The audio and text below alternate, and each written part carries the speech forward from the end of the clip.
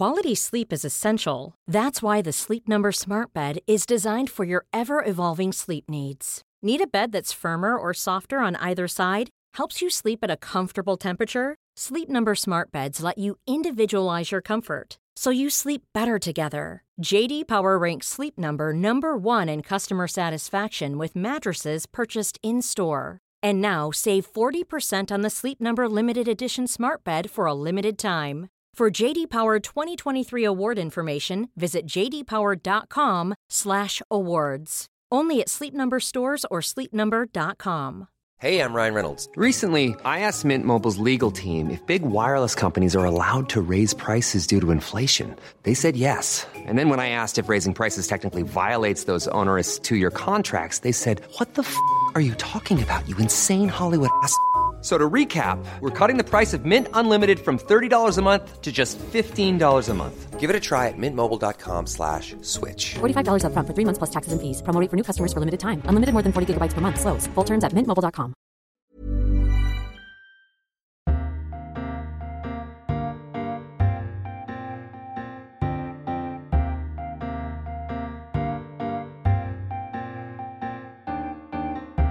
Welcome to a brand new edition of Freedom, Books, Flowers and the Moon, the podcast brought to you each week by the Times Literary Supplement. My name is Stig Abel, the editor of the TLS. Thea can't be back already. She's only been away for about a fortnight, I hear you cry. And you cry correctly. She is still off, touring her heavy metal haircut around foreign parts. Joining me is someone from the indie side rather than the metal side of the musical spectrum, arts editor and token northerner Lucy Dallas. Hello. Can I say, yes, in immediate defence of Thea's haircut? Yes, which she herself characterised in the manner of heavy metal. It wouldn't occur to me in a million years that she had a heavy metal haircut. The Ramones, she said. A bit long for the Ramones. I thought new wave of British heavy metal, sort of Def Leppard.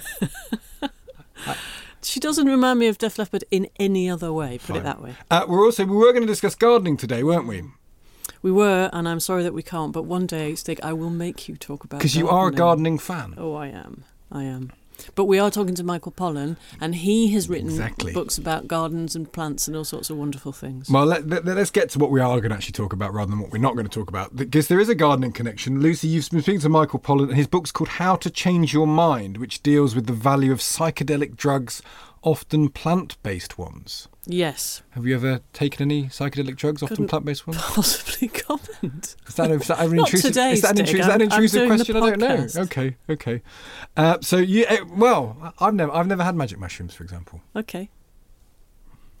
Reach for your magic mushrooms and wait for Lucy's interview. We'll also be considering the publishing sensation of James Comey, handsome FBI man turned Trump basher.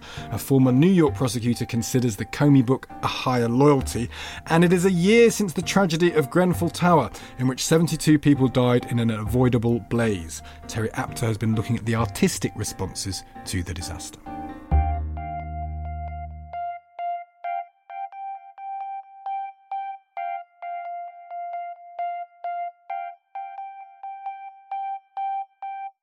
The 14th of June 2017 will live on as a day of tragedy and infamy in Great Britain, the day that Grenfell Tower, a block in one of Europe's wealthiest neighbourhoods, was immolated by fire.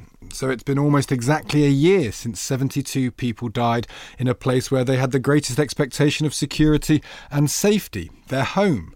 A year in which answers to angry questions have been demanded, a year of dismay and despair, of grieving and politicking. Storytelling is an inevitable and welcome response to tragedy. The worst is not so long as we can say this is the worst, in the words of Edgar in Lear. We want to use words to make sense of otherwise senseless death, and Grenfell has provoked millions of words, and that's just in the LRB, with many more to come. Terry Apter this week has reviewed 3 books, Poems for Grenfell Tower, Gabby Doherty's Grenfell Hope, and 24 Stories of Hope for Survivors of Grenfell Tower, edited by Kathy Burke. Terry begins the piece by noting that the narrative spread as quick as the fire. The smoking husk of Grenfell Tower trumpeted society's contempt for the poor. A very different story emerged in the aftermath. The outpouring of compassion and support suggested the shared grief of a society both close-knit and diverse. Reality is inevitably more nuanced than any report even one that seeks to combine more than one perspective. Indeed, it might be hubristic to attempt any overarching narrative even after a year, especially while a public inquiry is in its infancy. But we can listen to individual voices, poems and tales from those affected. Terry reflects how people have responded to the competing narratives of heroism and neglect using imaginative breadth, empathy and sensitivity. And while there is anger at safety failures, outrage being the one sure emotional pathway in the turmoil of grief, there is also the triumph of decency, generosity and community over the pain of loss. So, can arts provide a valid response to tragedy? Terry Apter joins us now. Terry, hello. Hello. Let's take the poems first of all, the poems for Grenfell Tower. Can it be levelled against poetry that, or this poetry in particular, that it seeks to oversimplify the nuance? Well, what we have is a collection of poems. So as a collection, no. You do have, I think the poems are the most raw. You get the most raw voices in the poems. And in fact, the first poem by the editor, Rip Buckley, he says that in years to come we're going to tell children how their ancestors were torched for greed. But you also have the voice of the firefighter who is haunted and broken by memories of people he was unable to save. And if you think, in poetry like this, in books like this, you are not taking it out of context. You're putting it into context. You're bringing recent raw experience to bear on how you read it. And also you hope that in reading it, that will change how you're responding to the world around you. But you can imagine that voice of the firefighter.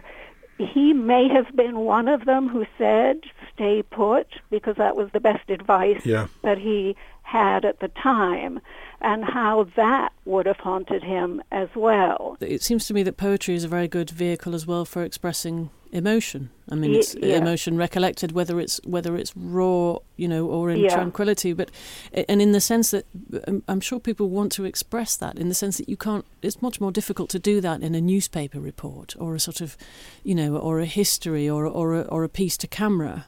I mean, poetry is very much a vehicle for that kind of thing, or it can be, can't it? Well, it certainly is. Here you get imagined voices of the bereft father looking at an empty chair where his daughter would have sit. Everything in the future is just a blank, just a series of unanswerable questions as to what she might have been. Sometimes when you hear the voices of the survivors, you get a great deal, but you do get something you can hold on to, you can understand. A grief, I guess, in some ways you can cherish. You get that in the poems. Tell us about Gabby Doherty's book, Grenfell Hope, because that's a slightly different approach, isn't it? It's a very different approach. She is more a witness than a sufferer. She lived immediately opposite the tower. Her husband was the first clergy on the scene. She was dealing with getting her children to school, dealing with her younger son's nightmares and the anxiety. And so it was, a pretty difficult time for her just in practical terms. She was very familiar with the residents' frustration with the management and with the council, with how slow they might have been to get regular maintenance done. But she also charts the enormous generosity and community spirit of this very diverse community, which she sees as part of its richness. And so she tells the story of a homeless man who felt, I have a coat. I will give my coat to someone who needs it because they'll need it more than I do. We saw, I think, on television how many donations there were in terms of clothes, in terms of food. It was very difficult for the council officials to manage this. It was chaotic, and they didn't do it, in her view, in the best possible way, in the most efficient way. They didn't keep track of what resources they were given and where they were needed. When people from the neighborhood came and said, look, I I'm very happy to house people who are now homeless. Please let them come to me. The council didn't say, okay, let me take note of your name, let me vet you, let me send someone to see whether this accommodation would be suitable. It was a blanket response. We can't put vulnerable people in possibly unsafe situations, so we'll put them all on mattresses on a floor in a sports hall. Do you think it's important to get this type of testimony? Because one argument might be, well, there's a public inquiry that's going to look into all of this stuff in detail to produce a verdict. Is it important, though, to hear some of these voices from the community even while that's going on, do you think? Well, I think what's so impressive about Doherty's memoir is that she puts it all together. You see it unraveling, you see it unfolding, and at the same time as you see the chaos and the inefficiency, you also see the warmth and the generosity, and she has great faith in the people of Grenville. She doesn't have no faith in the council officials. I mean, she does think that they were trying to do their best.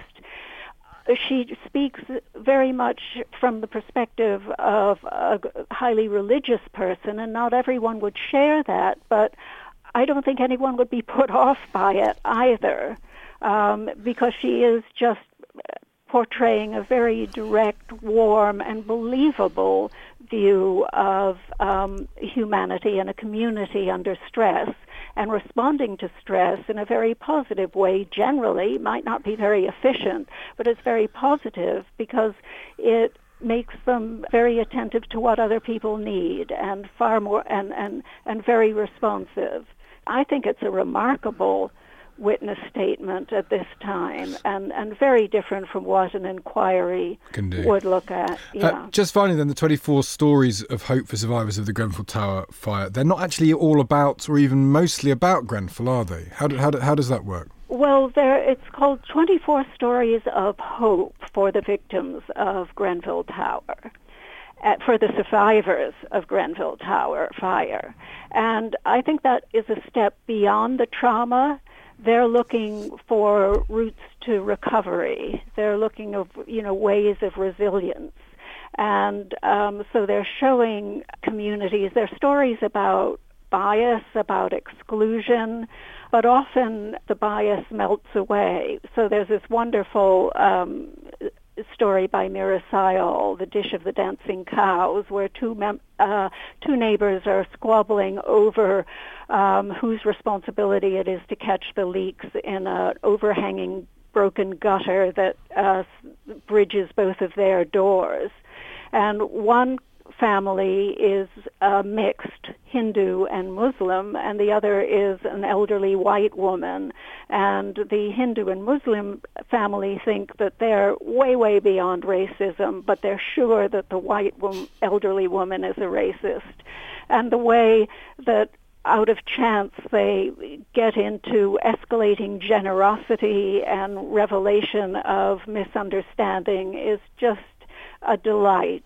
And there are also stories that show old and young coming together, that the old breaking down, having their suspicion of the young being broken down. This is in Mike Gale's The Good Sandy Man. That's a lovely story. But it's also about how we are biased, creative creatures. We're always finding ways or reasons to exclude someone. So Nina Stibbe talks about how her mother was allowed to help at some village fete, but she wasn't allowed to join the mothers' union because she was divorced. Or a homeless man who wants to use one of these surplus sleeping bags because so many were donated to Grenfell victims. And so he hopes to get one for himself, but, the officials say, oh, no, you are not a Grenfell victim, so you can't have one. So he's not a victim of escalating generosity. No. Can I... that's nearly all we've got time for, I'm afraid, Terry, but we did want to ask about whether you think these books are, even though they are poems and stories and memoirs, whether they are political and whether creative writing should be political in these circumstances. I think they're political, not because they set out to be political, other than a few of the poems, but because they will influence the way we think about this, and that will influence how this disaster has been politicized. And that's a valid thing, you think, for art to do. I suppose what this boils down to is it useful for art to politicize itself in this way? I think art is always useful because I think, we're always making judgments. We make judgments in art. We make judgments in politics. And one way of making us be better judgment, and we're always doing judgment, one way of making us do this better is by reading, by taking different perspectives, by pressing a pause button and saying, let's think about this more clearly, more deeply, let's extend our empathy. So I think art is always political. That's a good way to leave it. Thank you very much indeed, Terry Apter. It's interesting that the idea of reading is an extension of empathy. I wonder how many people will read these stories. I don't know. I mean, it can't be a bad thing, can it? An extension of empathy. No, it can't. I'm just struck by poetry for Grenfell Tower. Yeah, what you don't want it to be is to be sort of ghettoised and not experienced by many people. I wonder whether we actually now culturally... You mean people think that's not for me, but they might because it might be a way in. Or somebody might buy it because they would think that the money would go to a good cause, and then actually because I do think that you are possibly more likely to be, I want to say hit, that's slightly the wrong word, but you know what I mean, struck by something, by one line or one... Do you think art should be political? Or something? I think it's unavoidable. I think it's political with a small p. But you might as well embrace it. I just think I think it's very difficult for art to be completely apolitical. Yeah, and that's exactly right. So, yeah. I think it's going to happen. And we should say that's a good thing. Yeah. That's right. Yeah. This Mother's Day, celebrate the extraordinary women in your life with a heartfelt gift from Blue Nile. Whether it's for your mom, a mother figure, or yourself as a mom, find that perfect piece to express your love and appreciation. Explore Blue Nile's exquisite pearls and mesmerizing gemstones that she's sure to love. Enjoy fast shipping options like guaranteed free shipping and returns. Make this Mother's Day unforgettable with a piece from Blue Nile. Right now, get up to 50% off at BlueNile.com. That's BlueNile.com. Quality sleep is essential. That's why the Sleep Number Smart Bed is designed for your ever-evolving sleep needs. Need a bed that's firmer or softer on either side? Helps you sleep at a comfortable temperature? Sleep Number Smart Beds let you individualize your comfort, so you sleep better together. J.D. Power ranks Sleep Number number 1 in customer satisfaction with mattresses purchased in-store. And now, save 40% on the Sleep Number Limited Edition Smart Bed for a limited time. For J.D. Power 2023 award information, visit jdpower.com/awards. Only at Sleep Number stores or sleepnumber.com. Hey, I'm Ryan Reynolds. Recently, I asked Mint Mobile's legal team if big wireless companies are allowed to raise prices due to inflation. They said yes. And then when I asked if raising prices technically violates those onerous 2-year contracts, they said, "What the f*** are you talking about, you insane Hollywood ass?" So to recap, we're cutting the price of Mint Unlimited from $30 a month to just $15 a month. Give it a try at mintmobile.com/switch. $45 up front for 3 months plus taxes and fees. Promo rate for new customers for limited time. Unlimited more than 40 gigabytes per month. Slows full terms at mintmobile.com.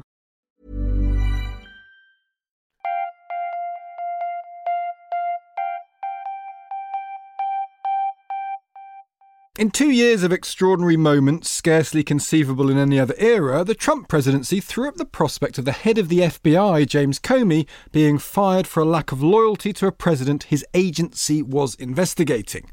Comey, a Republican, has not, of course, gone quietly into the night, but published a book, A Higher Loyalty, in which he likens Donald Trump to the head of the mafia. Not an idle analogy, given that Comey spent part of his career prosecuting such figures. Comey, of course, came first to public attention by the way he handled the Clinton emails in the run-up to the election. He decided to make public a reopening of the investigation into whether Hillary had handled classified material on a private email account, a reopening that quickly went nowhere, but was weaponised criticised by the Trump team. He's thus gone from zero to hero in the minds of Democrats and Liberals in a matter of a little more than a year. David Pitofsky, lawyer and former New York prosecutor whose professional paths have crossed with Comey, has reviewed the book this week and joins us on the line to tell us more. David, welcome. Thanks for having me, Stig. What do you remember about Comey, the prosecutor, when you came across him? What sort of guy was he? I'm a little bit younger than him, so by the time we crossed paths, he was no longer investigating and trying cases. He was in senior positions in the Department of Justice. First, he was the U.S. Attorney in Manhattan, running the biggest U.S. Attorney's office in the country. And then years later, he was the Deputy Attorney General, which is the second highest position in the Department of Justice. That's a Washington-based job. And what sort of what was his reputation, I suppose? Well, he had a great reputation, was an impressive guy, very smart, very charismatic, very committed to the criminal justice mission. But he was also very charming. He had a great sense of humor.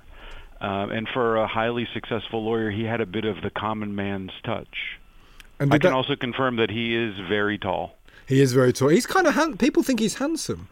Lucy looked askance at me when I said earlier he was handsome. But people do think he's handsome. I'm not saying he isn't. I just was surprised that you made a point of saying it. I haven't tracked that as much. Really? Okay. Well, it's perhaps not your area of expertise, David. No. How did that translate to the FBI? What sort of because basically he wouldn't have come to that many people's attentions as a law figure until the Clinton emails, would he? What sort of FBI director was he before that?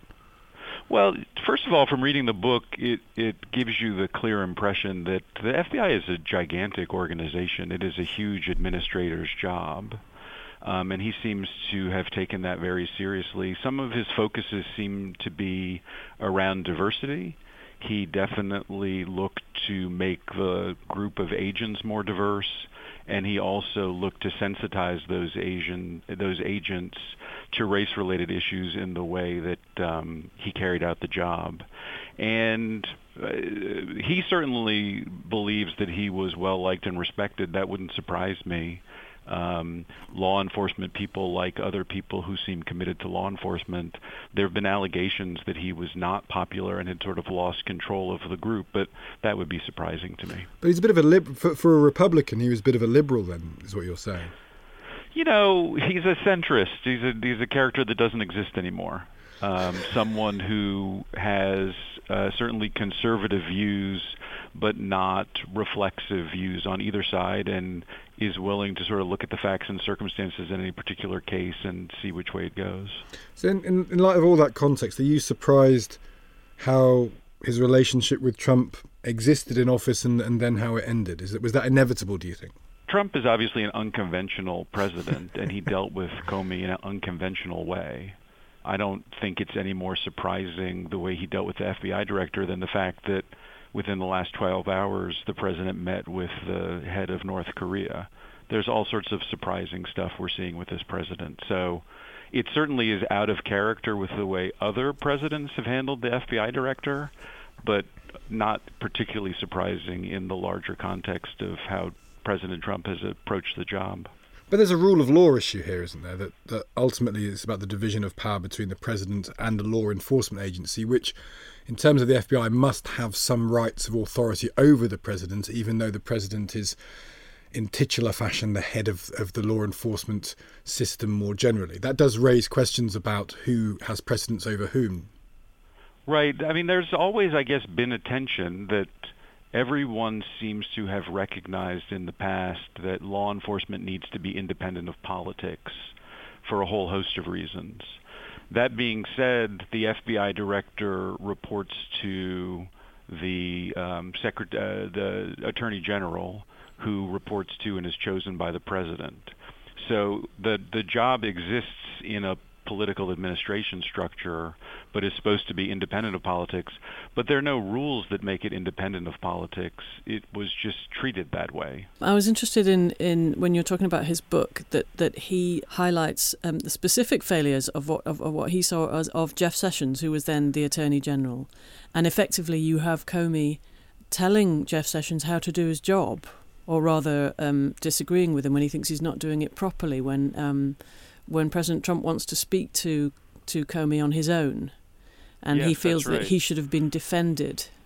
Yeah, he very much feels as though the FBI needs to exist outside of political influence, shielded from it, and that the job of the Attorney General is to shield the FBI from that kind of interference. That it was the job of the Attorney General to explain to the President that he can't be involved in direct communications with the FBI director, and that must be right, mustn't it? From a purely ethical, moral point of view, that must be correct, mustn't it? That the President shouldn't be influencing the direct operation of law enforcement. Certainly, I think if it was influencing it in terms of general priorities, I'd like the FBI to work more on street crime or business crime or certain types of things, policy-related issues. I think that would be fine. But yes, certainly getting involved in particular investigations and trying to manage them to a particular outcome based on political imperatives is a line that no one would dream of crossing. Well, or one person would dream of crossing. Well, allegedly. There's two sides to the story, and it's never really been tested in any particular court. That may happen in the future. Do you think it's preferable, just theoretically, that in this country, in Britain, the law enforcement system and then the judicial system really are removed from the influence of politics entirely? We have an independent judiciary, and therefore it's not really possible for a political... I'm sure it happens in terms of nudges and winks and all that, but structurally it's not really possible because you have a police force, a Crown Prosecution Service, and then judges, which aren't that malleable by politics. Do you think this has revealed tensions or flaws in the American system? Well, I think structurally we have the same thing. We have an independent judiciary. At the federal system, they all have life tenure, which should protect them from being terminated or fired or feeling concern about that based on the way they decide cases. We have those structures in place. Some of those guardrails are being tested, but the guardrails do exist here. It seems to me that generally with Trump, and we saw this with Kim Jong-un as well, is that the way that politics has always hitherto been processed is people kind of having respect for rules, both written and unwritten. And what we see with Trump generally in all sorts of areas is what happens if someone isn't conventional and doesn't even recognise the value of conventions.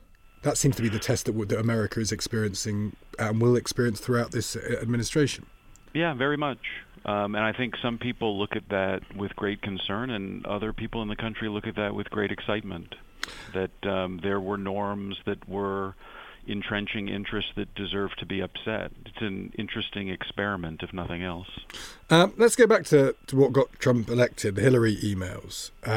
So he explained to us, how do you think he handled the situation of really the reopening of the investigation? The investigation more or less closed. Tell me if I get this wrong, David, but more or less closed. Then other material comes available due to a separate investigation into Anthony Weiner, and he has the opportunity, Comey, to say nothing and just let the process go through and see if they led anywhere, or to announce very, very quickly there is some more evidence and we're looking at it again, which he knew would then be used by the Trump camp to say Hillary was crooked. Yeah, I think even he has conceded that he made a miscalculation, Comey. He was faced less than 2 weeks before the election with this issue of these additional emails, which may or may not have been relevant. And so he was confronted with a choice between the chance that there might be something found in those emails that was relevant to the investigation, which proved to not be true, versus the almost certainty that the mere act of announcing the reopening of the investigation could affect the outcome of the election. And he has said, less in the book than I think on the tours that he's done after the book, that his judgment was influenced, or at least he's open-minded to the possibility that it was influenced by everyone's assumption that Clinton was going to win. And so he didn't see a great risk in announcing the reopening of the investigation because the polls made it look like there was such a gulf in the election that even harming Clinton's chances a little bit in those last 2 weeks wouldn't change the outcome of the election. And that just proved to be one of history's great miscalculations. But what should he have done, in your view, as a lawyer, David? That this information, could you make a case that he could have kept his mouth shut and still been following due process, or do you think he was right, if politically naive, but was right on the structural point that he had to reveal this information had come to him? Well, it's much more common that investigators don't comment on investigations while they're ongoing because of precisely this kind of problem. You don't want to create expectations and drive the conversation in a certain direction only to then have to take things back. So it would have been much more consistent with department policy to not comment at all.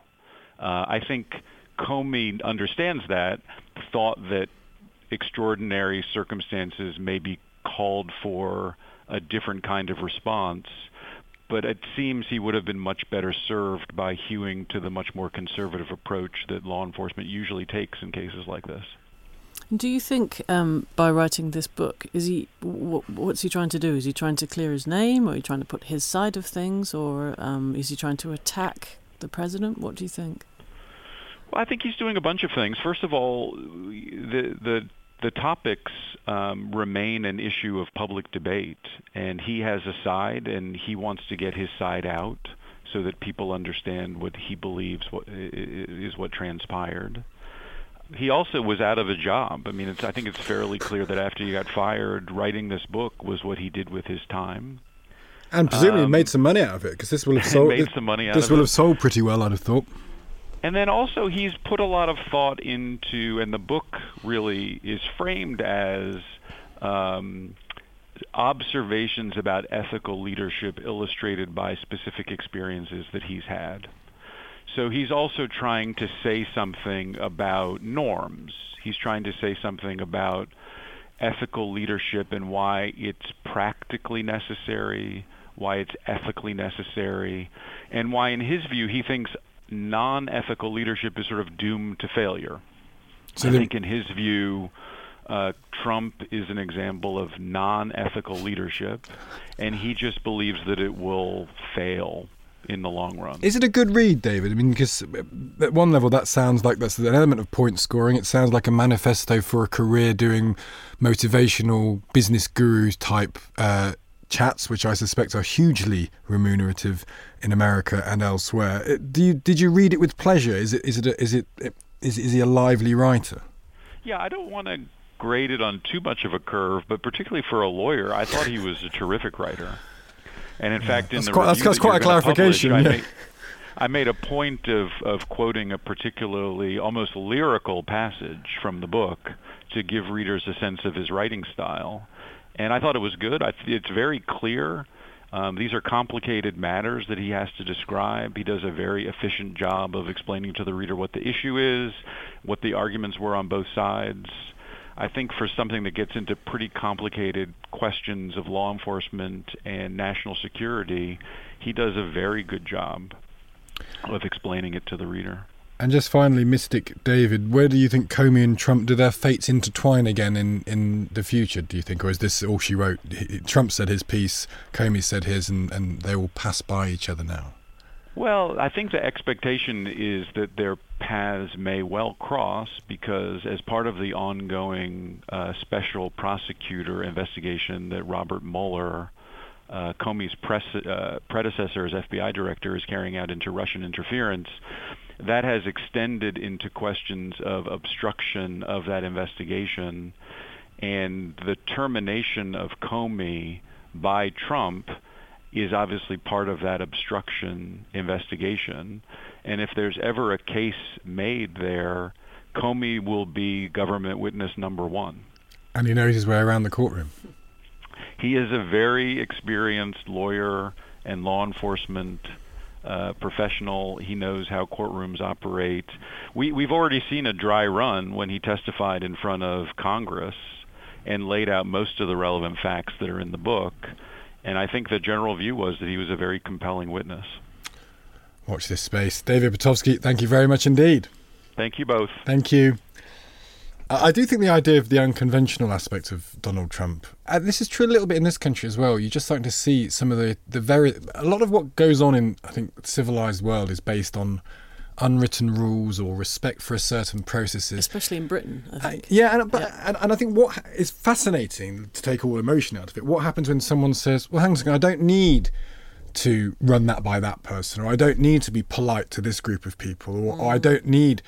if you just abandon all conventions. But if it was, I think if it was done for a reason and rationally, I think if it was, if you say, well, this is obstructing my path to being able to do this, so this might be a tradition or a norm, but it's unnecessary, so I'm not going to do it. If you sit down and think about it, you can see that some people might object, but at least there is a rationale behind it. With President Trump, it honestly doesn't look as though there is. It just looks like he doesn't want to because he doesn't have to. Why should he? He's a billionaire. Can't be bothered. He can do what he wants. Yeah. Watch this. That's what it looks like. I don't know. And that's why cynicism about the Kim Jong-un thing is so rife, it seems to me. You put two narcissists in a room together with very little planning, and they come out with a statement which has very little actual meaning. What are we expecting them to do with this? If it was hot air 6 months ago, all the name-calling, why is this not hot air? I mean, I hope it isn't, but why isn't it? And how come they've done 360-degree pirouette suddenly? Yeah. And as we were saying earlier, where's all the human rights concerns? Conveniently forgotten. Yeah, no one cares about Kim Jong-un, the despot. It's lovely. Well, we're going to look back on the era of Trump. It's never going to be boring, is it? No. I was trying to put a positive spin on this. It's such a gloomy podcast all the time, isn't it? I was just thinking, at least it'll be interesting. And you're like, yes, it'll be interesting. Yes, it'll be interesting.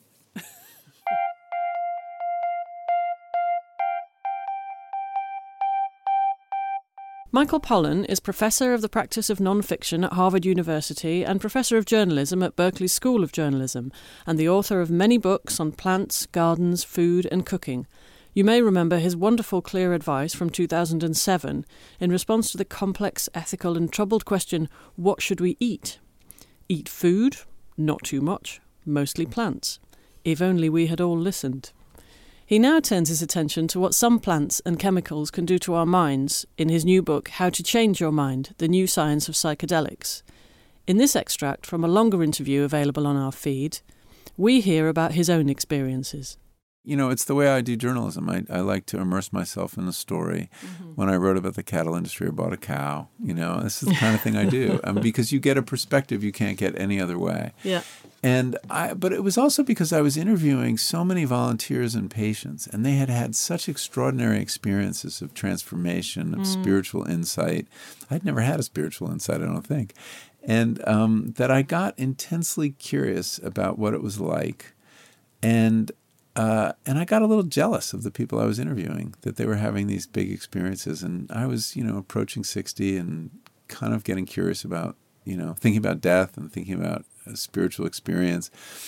And so it became more of a personal quest. And so for part of the book, I go underground. I find my own therapists, all of whom are working illegally and were incredibly generous in cooperating with a journalist in this process, and had a series of guided psychedelic journeys where I tried to mimic as much as I could what was going on in the university trials in terms of the preparation and the dosage and all this. Yeah, the set. A lot of attention to set and setting and setting an intention, which is also something that people are encouraged to do.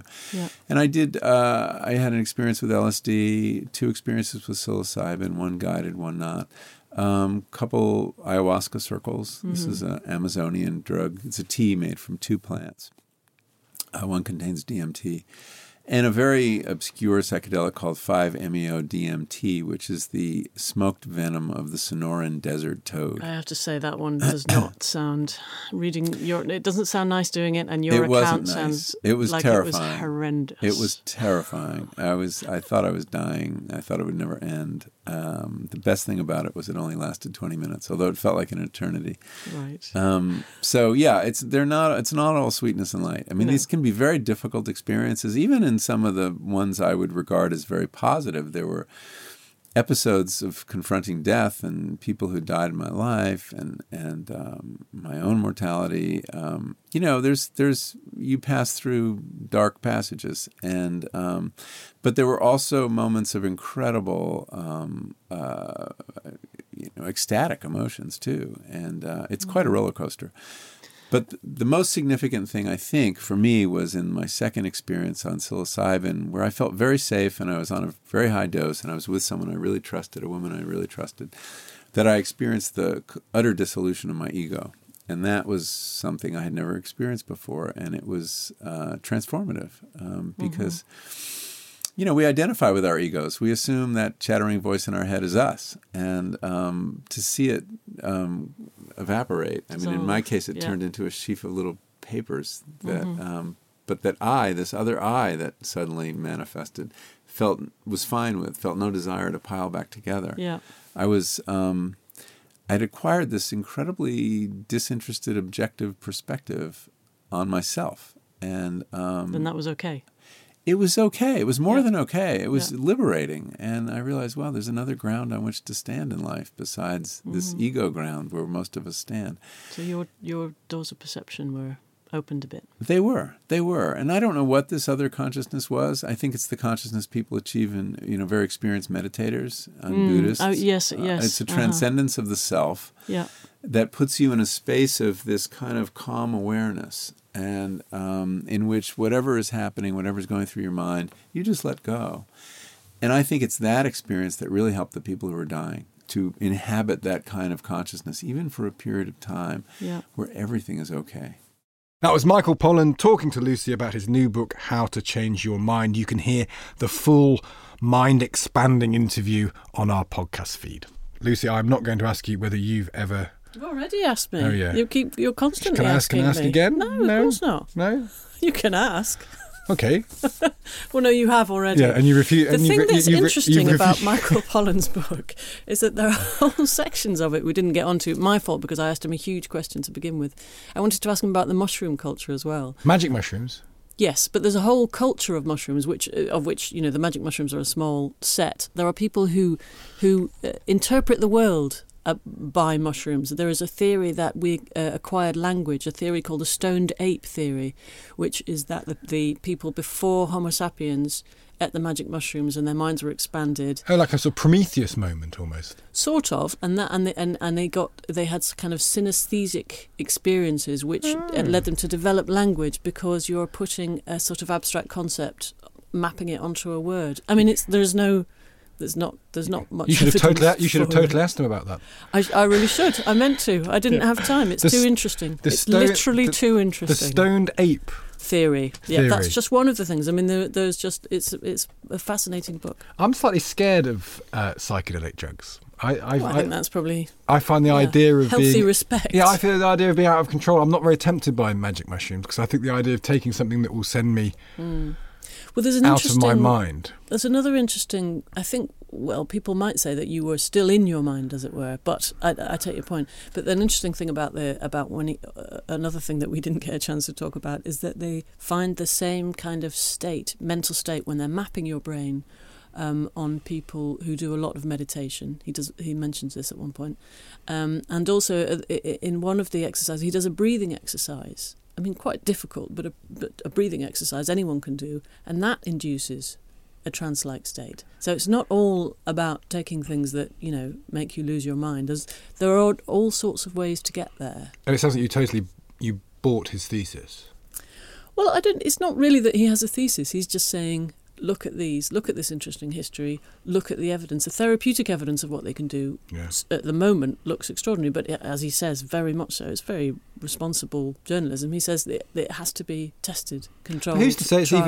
Even in, I always think the great argument is it's not, people want to get high. What's immoral about that intrinsically? Well, that's a big old question, isn't it? We'll talk about that some other time, Lucy. Okay. And you can maybe list the things that you have or haven't done in your long drug-taking life. That'll be right, Stig. I'll definitely do that. That's all we have time for this week. Our thanks go to David Petovsky, Terry Apter and Michael Pollan, and to our friend Lucy Dallas. Make sure you're subscribing to the TLS. Google TLS subscriptions and get the best deal out there. This week we look at the women of the mafia and ask why bother going to university. magic mushrooms could be an answer to that question also. I don't see how, but... Okay. Just checking. Next week, we're going to be going World Cup mad. Not really, but we do have a special edition on Russia and its dubious relationship with truth, reality and power. Come back for that. Until then, from Lucy and from me, goodbye.